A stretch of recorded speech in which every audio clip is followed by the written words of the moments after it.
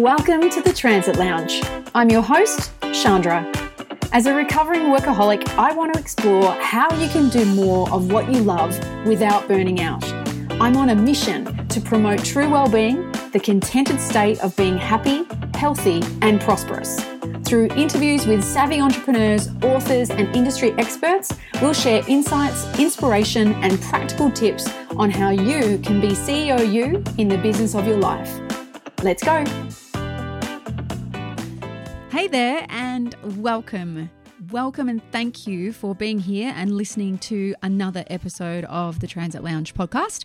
I'm excited about today's episode because it is part 3 of the 3-part mini-series of episodes of the 3 stages of career change.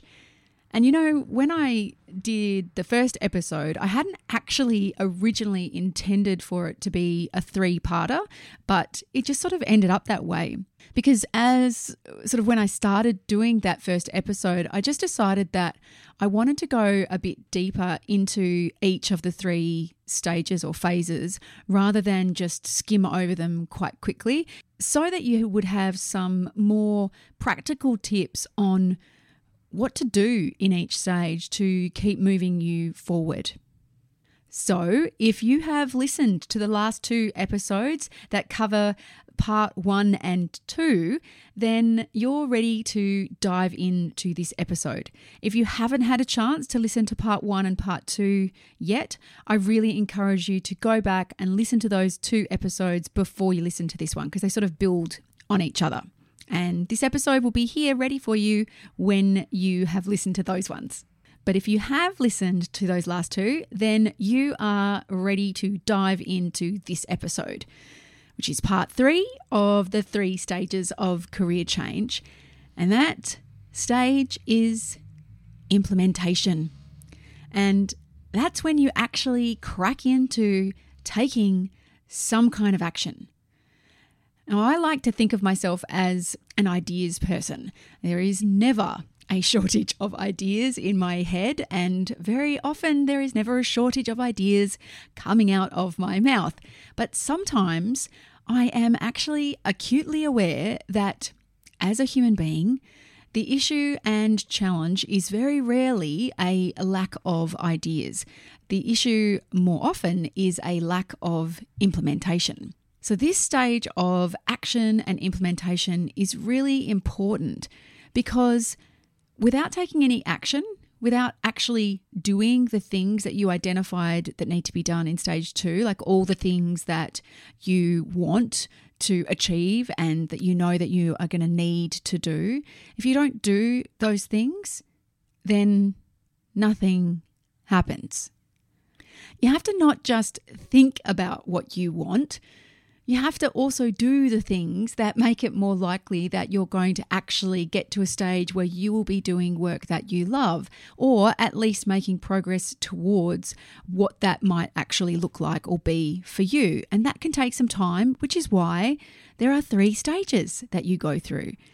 Now, this implementation action stage is also important because it saves you from staying eternally in the one day, maybe someday, constant, perpetual potential, as someone explained to me once. And a quote that I heard from a very successful, really inspiring entrepreneur and business owner, James Wedmore, is he said, "Clarity comes from action."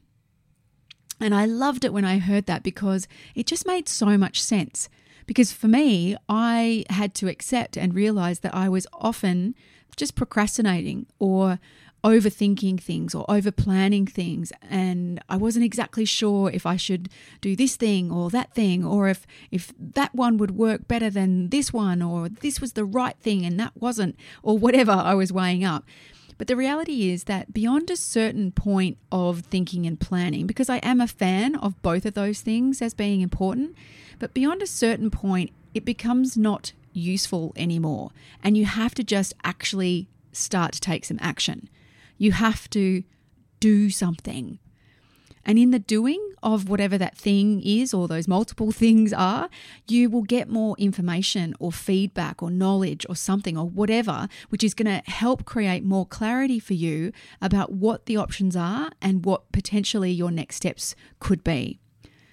Because we rarely know all the steps that we are going to have to take to achieve something. And in fact, I've often been in a situation where I've thought with hindsight of achieving something that if I had actually known before I started all the steps and all the work that had to go in to make that thing happen, then I probably wouldn't have actually got started in the first place. So I actually think it's sometimes a bit of a bonus that we don't know all the steps, because sometimes that might stop us in our tracks. So we don't actually need to know all of the steps. We only ever really need to know high level, where do we want to go? What's the kind of end game that we're heading towards? And what are just the next few steps, the first few steps from where you are now that will get you started? And then once you take those first couple of steps, then you start to see what the next few steps will be after that. The analogy that I heard once was that, let's just say you're in Sydney and you want to drive to Melbourne or somewhere at night. Now, and you turn on your headlights on your car, and those headlights are not going to show you the entire way to Melbourne when you're just out the front of your house. You have to get started, and the lights will just show you just enough of a distance that's safe to see which way to go. And as you drive, they show you the next section of the road and the next section and so on until you get there. And any other kind of progress is a bit similar to that. So you don't want to wait and expect that unless you can see every step, it means it's not time to start. You need to look at it as, I don't know all the way, but I just know the next couple of steps, and take those steps. And you know why else taking action is important? And this one doesn't feel so good, but it's important because sometimes if you don't, then you might get what is commonly called the universal boot. If you know that you're unhappy in your work and you've felt that way for a while, maybe you've explored some options to try to make things better and it's just not happening, then at some point you have to step up and take responsibility for the choice to stay or go. And if you actively decide to stay for whatever reason or combination of reasons, then at least that's a choice you've actively made. You're not just being a victim and acting as if you don't have a choice and letting life just barrel you. If you're hanging on though, when you actually really want to leave, but maybe you're scared, which is totally understandable, or maybe you're unsure of what exactly to do next or how to make that happen, and that means that you don't really make any decision at all, you just sort of stay in limbo for an ongoing time, then that's when the universal boot can come to town and start throwing some curveballs your way to try to get you to make some kind of move. For me, the universal boot was my health. I knew that I wasn't happy in my last corporate job for quite a long time, but I just kept trying to ignore it, to be honest. I, on some levels, thought to myself, oh, look, I'm on a pretty good thing here, and maybe if I just stick it out for a bit longer, if I just keep working just a little bit harder to just try and get on top of things just at the moment, then things will be better on the other side of whatever I was currently tackling. Maybe things would change. Maybe my boss would change or get better, or maybe the projects that I was working on would get somehow less complicated, or the clients would be easier to deal with, or whatever. I had all the stories of excuses of why to stay, and I was just hoping. But as you probably would have heard before, hope is rarely a successful strategy for creating any kind of worthwhile change. And then, of course, because I ignored all the signs, ignored that inner voice of mine that we all have, I just started getting sick. And it got to a stage where I felt like I was just sick all the time. And I was tired, so tired all the time, and emotional. But despite that, I still didn't do anything really to change, even though a big part of me knew that what was causing me to be sick was what I was doing for work. And then I got diagnosed with severe adrenal fatigue. And for me, that was just a massive warning shot to me that if I didn't do something significant, if I didn't change something soon, that I could end up doing even more damage to my body and end up with chronic fatigue, which some of my family have had, and potentially a whole host of other autoimmune conditions and other problems.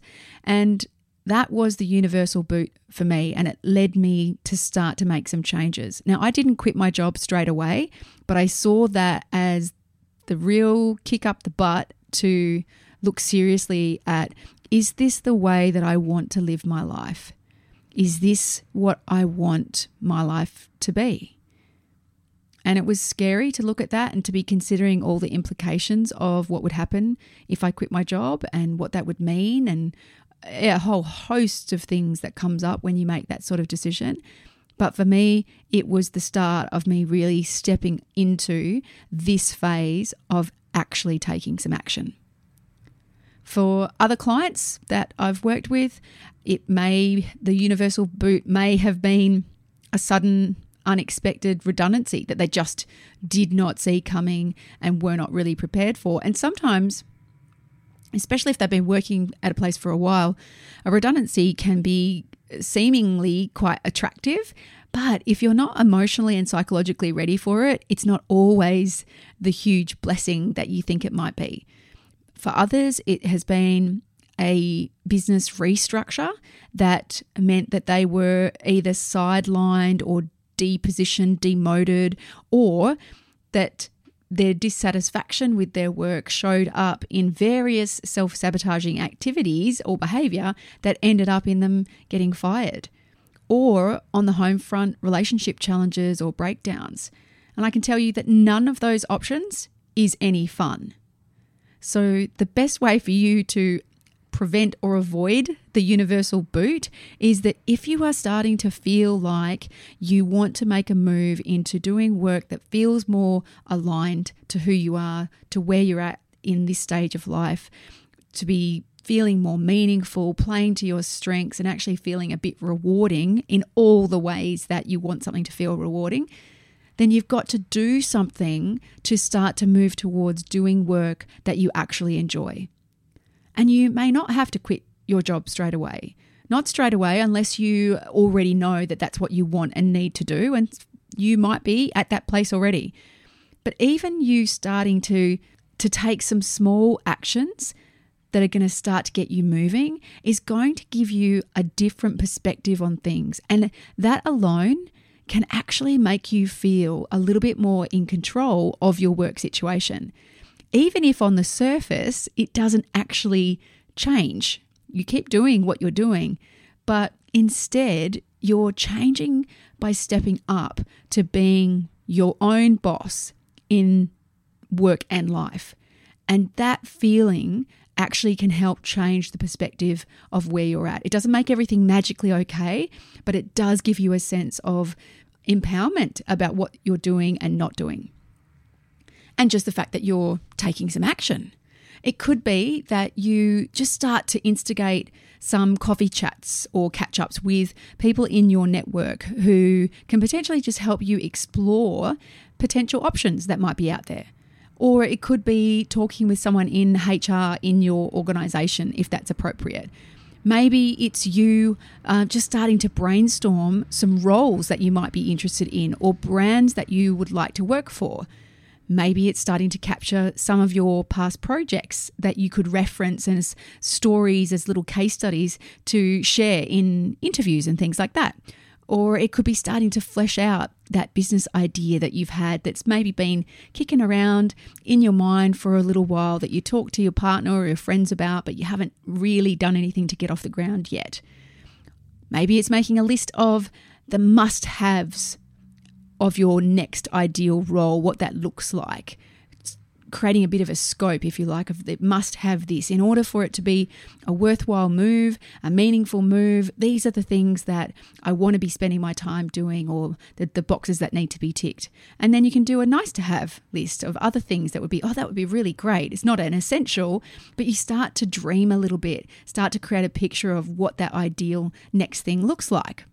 It could be going out and starting to have some conversations and taking action that are going to help you get your first or a new client for a product or service that you're wanting to get off the ground. It could be reaching out to a coach like me, for example, to work with you to help you get moving in the right direction. Or it could be just teaming up with an accountability buddy to help keep you on track and taking action so that time doesn't just drift by without you actually making progress. Any kind of action like that is going to be getting you closer to doing work that you love, as well as giving you more information so that you can either feel even more confident about moving in that direction or start to rethink depending on what you find. An example of that was a client that I was working with, and she was wanting to transition from an industry she'd been working in for many, many years and into a new one. And she had quite a lot of transferable skills that she'd built up over time in what she had been doing, but there were also some significant training gaps, if you like, in terms of core skill set that she would have to have, that she'd likely need to close that gap before she'd be considered for the types of roles that she was looking at. And she started doing some early thinking, I guess, about this new industry. And she started sort of discovering a few bits and pieces, and she sort of had made an assumption about a particular role that she thought was going to be a fit for her, for where she was at in both her life stage and salary expectations and that kind of thing. And one role in particular was sort of, she thought, better suited to her.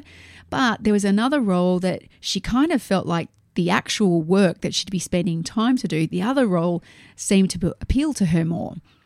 So she'd been holding off doing very much about this change and just trying to make decisions with not much information, just waiting and thinking, but not doing much.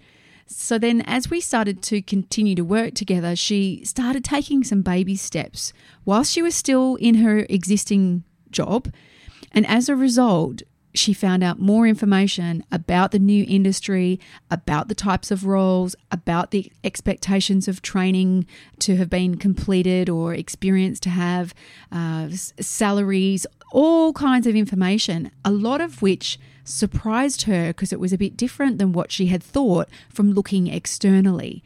And that information made her and helped her rethink a few things, including which type of role that she would most likely want to go for. Now, she had almost committed prior to going out and starting to have these conversations. She'd almost committed to a seriously expensive training course that would not actually have been necessary for this new role that she thinks is more suited to what she wants to do. So I really encourage you, if you are at stage 3 of making career change into doing work that you actually love, and you've done the work from stage 1 and 2, you're now at a point where you can start taking some small actions that will actually help you take the next action, get more info, take the next action, and so on, until you find yourself in a whole new space with more information and more clarity that you can use to take whatever the next big leap is as soon as you are ready. Because I'm not a fan of encouraging people to just quit your job because you've had a bad few days or been going through a bit of a slump. You've got to have quite a few important things in place before you should do that. You want to make sure that you're really clear on how you want things to be, not just how you don't want them to be. And I think there's a natural instinct for us to be really clear about what we don't want, but not necessarily as clear on what we do want. And that's okay, but it's a phase to work through. You want to be clear about the financial plan, because money is a reality in making significant career change, especially later in life where you tend to have more commitments, more responsibilities than when you're younger. So how are you going to ensure that you can make this move without getting into financial stress and pressure, or as I was talking with another client this morning, that, so that you're not going to get to a point where you're just going to be having to live in your car. You want to make sure that you also have access to the right kind of support to guide you as you make the change, so that it can be as easy and stress-free for you as possible. There is going to be some discomfort. There is probably going to be some stress because it's going to be unfamiliar. Some of that is okay. Too much of that is going to handbrake you. So you need to make sure you're setting yourself up with the right kind of support. And the only way to get all of those things in place is to start to implement, start taking some action, start having some conversations to see what's out there that's going to help you get clarity as you take the next step and the next step. Now, if you are at stage 3, and stage 3 sounds like stage 5 Klingon or whatever that joke is.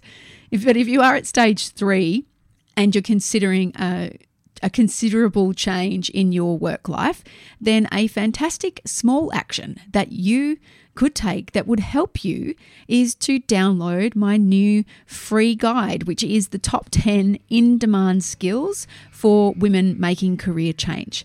It's a quick read summary, if you like, of the top skills that you can leverage to help make your next career move more easily and more confidently. And you can download that free guide to see which ones of those top 10 you already have and which ones to focus on as you move through whatever stage you're at in making your career change. I'll include the link in the show notes. Well, that's it for this week and for this 3-parter mini episode series.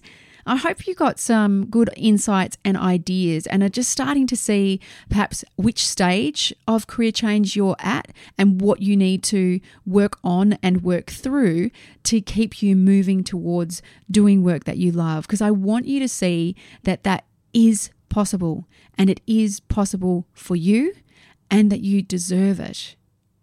I believe that every person on the planet deserves to do work that they love, and that by doing that, they are contributing their highest value whilst they are here on the planet. So I want to support you to make that possible for you. So I really hope this has given you some insights that can inspire you to just get started. Start taking some small steps and then see what the next step is and the next step. I hope you have a great week. Thanks for listening to the Transit Lounge. If you liked it, please do me a favour and leave a review so I can keep doing more episodes for you. And come and say hi in the private Facebook group, The Transit Lounge, being CEO you in the business of your life. I really look forward to connecting with you there. And until then, do whatever you can to create a future that you will love through the choices you make today.